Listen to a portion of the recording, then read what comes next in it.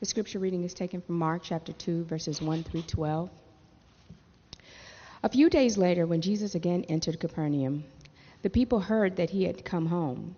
They gathered in such large numbers that there was no room left, not even outside the door, and he preached the word to them. Some men came, bringing to him a paralyzed man, carried by 4 of them. Since they couldn't get him to Jesus because of the crowd, they made an opening in the roof above Jesus by digging through it and then lowered the mat the man was lying on. When Jesus saw their faith, he said to the paralyzed man, "Son, your sins are forgiven." Now some teachers of the law were sitting there thinking to themselves, "Why does this fellow talk like that? He's blaspheming. Who can forgive sins but God alone?" Immediately Jesus knew in his spirit that this was what they were thinking in their hearts, and he said to them, "Why are you thinking these things? Which is easier, to say to this paralyzed man, 'Your sins are forgiven,' or to say, 'Get up, take your mat and walk'? But I want you to know that the Son of Man has authority on earth to forgive sins." So he said to the man, "I tell you, get up, take your mat, and go home." He got up, took his mat, and walked out in full view of them all. This amazed everyone, and they praised God, saying, "We have never seen anything like this." This is the word of the Lord. Thank you, Kimberly. Before we start, I just have a quick announcement. This week, I met with the school board. Tim Gallagher is the one who runs the facilities for the school board. He has promised me, we shook on it, that we are now upstairs permanently. We do not have to dread going downstairs. So, thank the Lord. Yes, indeed. I have been praying a lot. So it really did feel like an answered prayer. So, where are we? You can see that we're in chapter 2 of Mark. We've gone through the first chapter. We've been looking at the life of Christ through the Gospel of Mark, written based on the witness and memories of Peter. Peter named by Jesus the rock on which he's going to found his church. And it reflects who Peter is. Peter was a fisherman, uneducated, illiterate, and the style of Mark is very simple, very direct. Peter doesn't theorize, he doesn't try to interpret, he just reports. I saw Jesus do this, and then he did this, and then he did this. And so it's a great place to see, unadorned, the story of Christ, an eyewitness to who Christ is and what he did. We've seen Jesus getting baptized, being tempted. We've seen him recruit the first disciples. At this point, he only has 4. They're all fishermen, and he has gone up to the north of Israel, to Capernaum on the northern shore of the Sea of Galilee, and he made that his home base. He goes to actually Peter's home and uses that as a base as he begins his ministry, begins to teach, begins to heal. We saw last week how he revealed himself as a powerful teacher and healer, teaching with an authority that nobody else had, that none of the teachers of the law had.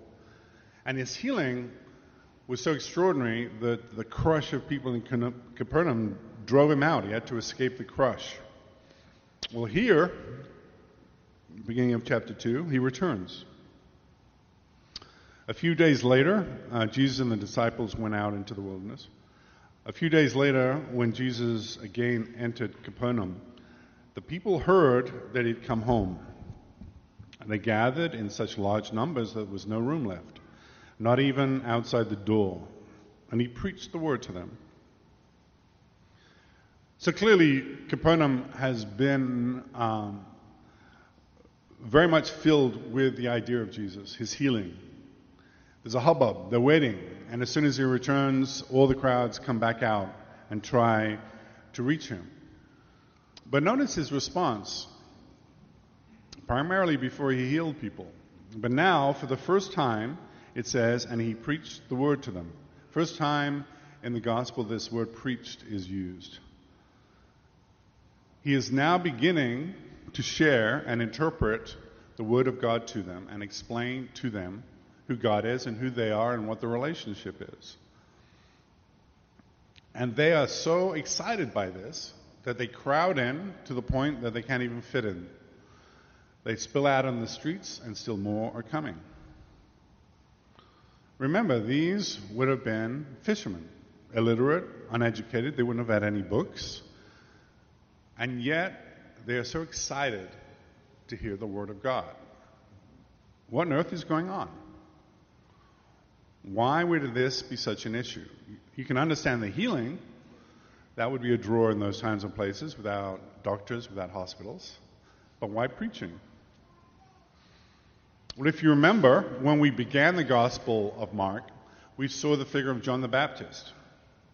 He was out in the wilderness, down by the Jordan River, and people were coming out to listen to him, to be baptized, to repent and return to God. Why? Because God had not spoken for 300 years. There was a 300-year gap between the last book of the Old Testament, Micah, and Jesus' return. And the people of Israel were desperate. These are unsophisticated peasants. They left their homes, they left their fields and their crops, they left all the work of survival to walk out into the desert and hear John the Baptist. And then John the Baptist points them to Jesus. Why are they so hungry? What is it that would drive peasants, ordinary, unsophisticated people, to do such a thing? Well, Andrew touched on it in his prayer. The restlessness of the human heart. The Bible says that we were created by God to be in relationship with Him. We were created to worship Him as naturally as eating and breathing. And that relationship was broken. The relationship with our Creator was broken, is broken. And so now there's a wound, a God-shaped hole in every human heart. And under every other concern and issue of life, there's a desperate, inconsolable hurt, a longing beneath all our dreams, beneath all our plans, our hopes. There is a base note of unease, even dread, because we know that our relationship with the one who made us is broken. What can we do? What shall we do? Well, there's a negative response, to be sort of dismissive of the problem. Famously, a German poet, Heinrich Heine, was asked on his deathbed if he thought that God would forgive him. And he said, "Of course God will forgive me. That's His job. No problem, right? That's what God does." And that is so poignant, at least it's poignant to me, because it's so very, very nearly true. It is God's nature to forgive. And I personally believe that the worst person in the world could, on their deathbed, repent in Jesus' name and be forgiven. I think God would do it. But there is a presumption that is so very false in that statement. Of course He will. That's God's job.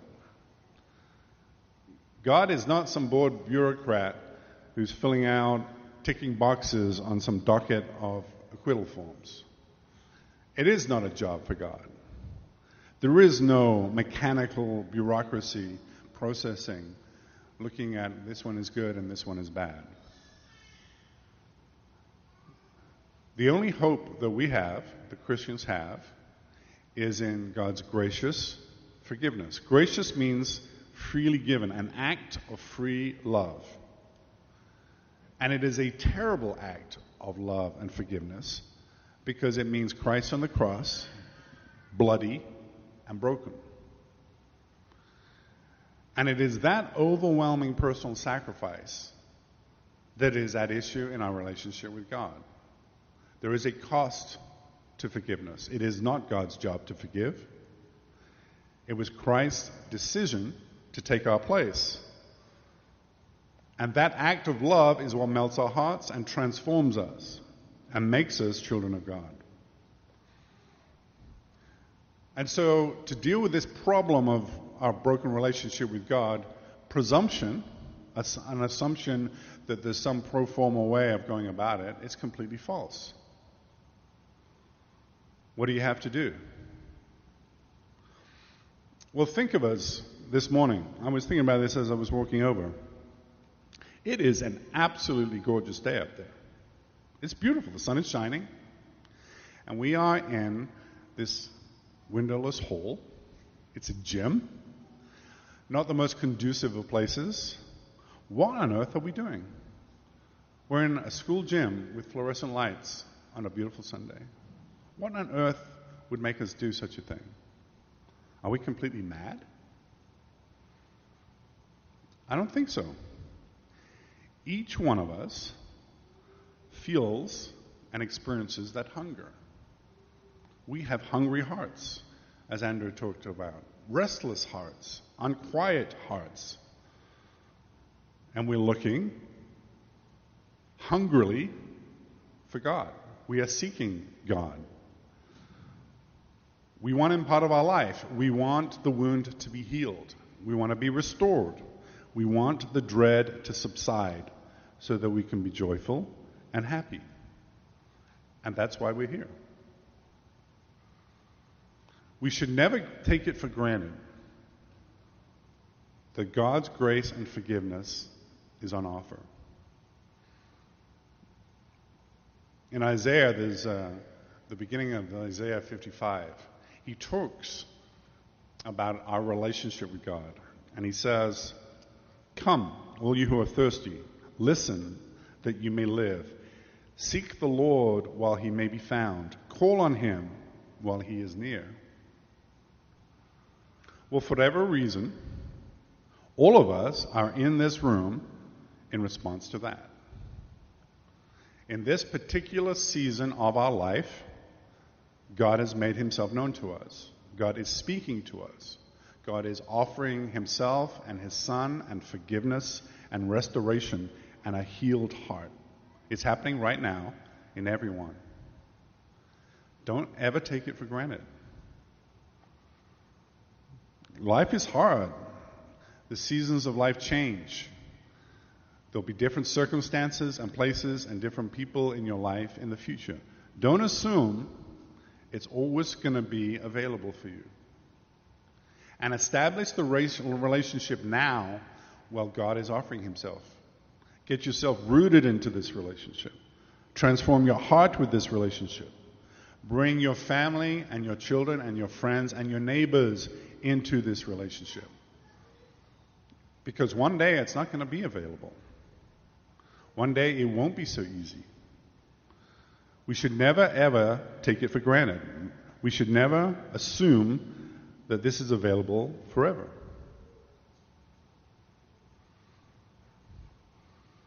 Some men came, bringing Him a paralyzed man, carried by 4 of them. Since they could not get Him to Jesus because of the crowd, they made an opening in the room above Jesus by digging through it, and then lowered the mat the man was lying on. I've always had a hard time picturing this, by the way. This is Peter's family home. His mother-in-law lived there. Presumably his family was there. His wife was there. If a group of people burrow through your roof, don't you think he would say something about that? That's a pretty astonishing thing to have happen. I've seen this portrayed in movies, and typically they have, like a courtyard and a sort of a shade roof made of branches, and they sort of pot the branches and they come down through. But in my mind, this would have been a big, solid adobe house with a thick roof to keep the sun away. And anyway, I can't picture it. But the point is, it was an extraordinary event. Their faith, their desperate faith to get their friend to Jesus meant that they went to extraordinary measures. And while we don't know what Peter thought about it, Jesus was impressed. When Jesus saw their faith, He's talking to the man who burrowed through the roof. When Jesus saw their faith, He said to the paralyzed man, "Son, your sins are forgiven." Not you're healed. Your sins are forgiven. Your sins are forgiven. What is Jesus doing there? William Lane, in a commentary I read in this, says, healing is a gracious movement of God into the sphere of withering and decay, which are the tokens of death at work in a man's life. Sickness, decay, disease, the tokens of the future death that has come into the world.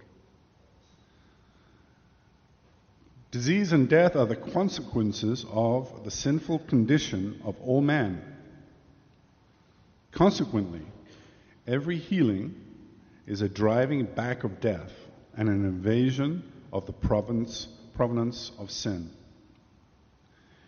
Jesus' pronouncement of pardon is the recognition that man can be genuinely whole only when the breach occasioned by sin has been healed through God's forgiveness of sins. They wanted a magic healer. They wanted a restorer. But as Lane points out, what Jesus is really doing is creating a new kingdom, a new space in the world, a new realm. And as the Lord of life, within that realm, under his authority, there will be no more sickness and death. That's what the kingdom of God looks like. And so it is all about the authority of the King, Jesus. Remember, that's how he began his ministry. Repent, the kingdom of God is here. And he was the king. But forgiving sins, that's something that nobody had seen before. And they noticed. Now some teachers of the law were sitting there, thinking to themselves, why does this fellow talk like that? He's blaspheming. Who can forgive sins but God alone? Why does this fellow talk like that? In the Bible, when prophets heal, they heal in the name of the Lord. They kneel in the name of God. Much as when we pray in Jesus' name. We are praying based on the privileges that we get from knowing Jesus. We pray in his name. We pray to the Father because he is the Son. But here Jesus is saying directly, forgive this man's sins. He is claiming the authority, the power to forgive people. He's actually claiming much more. He's claiming that he is like God. When God reveals himself on Mount Sinai to Moses, and he explains what his name means, he says this. The Lord came down on Mount Sinai, and he passed in front of Moses, saying, the Lord, the compassionate and gracious God, slow to anger, abounding in love and faithfulness, maintaining love to thousands, and forgiving wickedness, rebellion, and sin. See, that's why Heinrich Heine was so close. It wasn't God's job to forgive sin, but it is his very nature. And because all sin is against God, he alone has the authority to forgive sin. And so when Jesus forgives directly, son, your sins are forgiven, he's putting himself in this extraordinary position.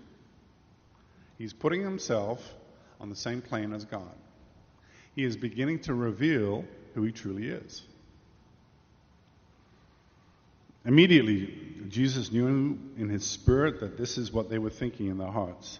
And he said to them, why are you thinking these things? Which is easier, to say to this paralyzed man, your sins are forgiven, or to say, get up, take your mat, and walk? But I want you to know that the Son of Man has authority on earth to forgive sins. The Son of Man. He is taking up a new title.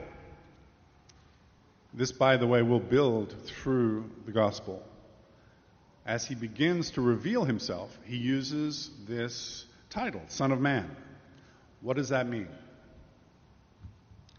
Well, it has multiple resonances. It's used in many different ways. It was used by ordinary people.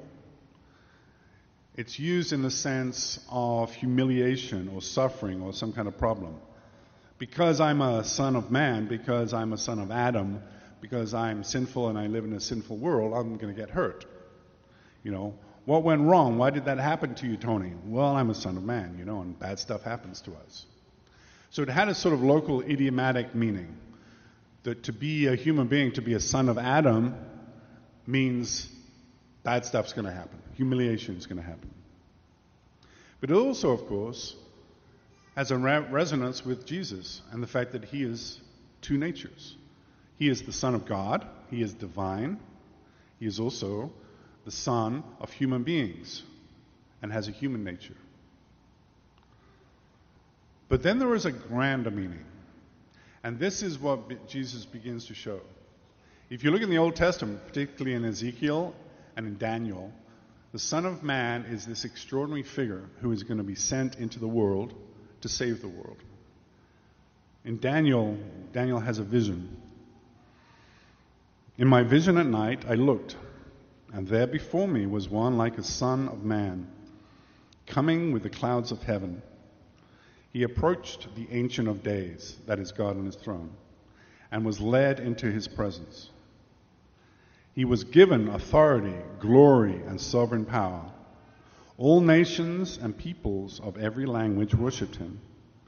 His dominion is an everlasting dominion that will not pass away, and his kingdom is one that will never be destroyed. So here at the beginning of Mark, as Jesus begins his ministry, as he begins to reveal himself, he begins to fill out the meaning of this term, the Son of Man. He's claiming it for himself. He's claiming something that Israel already knew. And you will see as we go through, he will use this term here where he's talking about his authority to forgive sin. He talks about it when he talks about the cross and the humiliation and the suffering of the cross. He talks about it in reference to saving Israel, to saving us. What he's doing is unpacking, preaching to the people and showing them who he is. Have you ever thought, by the way, why the Bible is so long? Why we have all this stuff in the Old Testament? Why we have all these thousands of years in history and all these prophets and all these revelations and all these miracles? Why this humongous process? Why did God need Israel? Why did God need a people in the world to come to? To understand him. My experience of my own Christian life is I will hear things about God time and time again, and I will forget them. And my idea of God, especially when I was a young Christian, was shaped as much by movies and stories that I'd heard and books that I read and comics as it was about what God actually said about himself. One of the reasons that Israel existed was God wanted there to be a holy people in the world, that is, set apart people who would be able to interpret Jesus, who would have the vocabulary, who would have the understanding of holiness and sin and sacrifice at the temple, who would have the ideas of goodness and righteousness, who would understand repentance. So that when Jesus shows up, they would have the mental furniture, the vocabulary, the understanding and framework in which to understand who he is, the Son of Man, and what he represents, to be able to witness that to the world. And the same, by the way, is true of each of us. Here Jesus is revealing himself through Peter's witness. Do you understand him? Do you have the vocabulary in your life? Do you have the mental framework, the memory system to recognize who he is and what he means? What does it mean to you personally that Jesus goes to the cross? Why would he have to do that? What does it mean to repent? What does it mean to confess? What does it mean to be holy or unholy? All these words, all these ideas, and they're rich words and they're complex concepts. Everything is necessary to understand who we are. You know, when I was at seminary, the vision statement of the seminary was faith seeking understanding. We can know Christ, we can put our faith in Him, but do we understand our faith? Would I be able to explain it to somebody else? Could we witness our faith? You know, if you read the Gospels, Matthew, Mark, Luke, and John, the disciples were with Jesus for 3 years. Peter was with him from the beginning. And they constantly get it wrong. Jesus spent 3 years hammering it into them. And it was only afterwards that they began to understand with an insight from the Holy Spirit. Well, that's true of each of us. Do you know the story? Can you apply the story of Israel to your own spiritual journey? Do you understand what it means to be lost in the wilderness in disobedience to God? It's all here.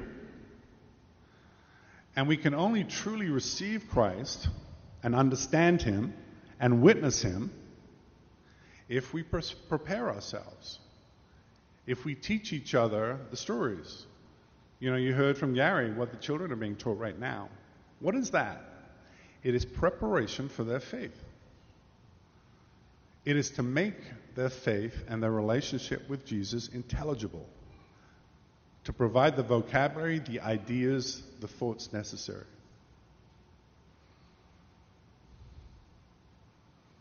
But I want you to know that the Son of Man has authority on earth to forgive sins. So He said to the man, I tell you, get up, take your mat, and go home. He got up, took his mat, and walked out in full view of them all. This amazed everyone, and they praised God, saying, we have never seen anything like this before. What is the source of Jesus' authority? Well, He's God, yeah. He's infinite, He's all-powerful, He knows everything, He lives forever, yeah. He's the Messiah, the chosen one, yes. But He's also a Son of Man. That is, just like us, He has human parents. Just like us, He has a human nature. Just like us, He was tempted. He was subject to weakness, to hunger, to thirst, to being betrayed. The point about Jesus is that He wasn't just this distant authority. His true authority is His willingness to take on our sin. The reason that He can forgive our sin is because He came in the world to pay the price of that sin. Not just to tick a box on some bureaucratic form, but to go to the cross and experience the wrath of God on that sin. To take our pain, to take our alienation, to be the solution to our problem and our dread. That's what He was all about. That is His authority in our life. You know, a while ago I listened to this show on the radio, This American Life. And they tell these stories about American life. And one of them was about this homeless man on the New York subway system. And this homeless guy is on the platform, and he's walking up the platform, and he's looking intently into people's eyes. And he says to them, you're in, you're out. And the people were watching him work his way up the platform. And they said, though, the one telling the story said, this kind of dread was building in them. Would they be in or would they be out? This random stranger had the power to fill them with dread. Because it's scary to be out.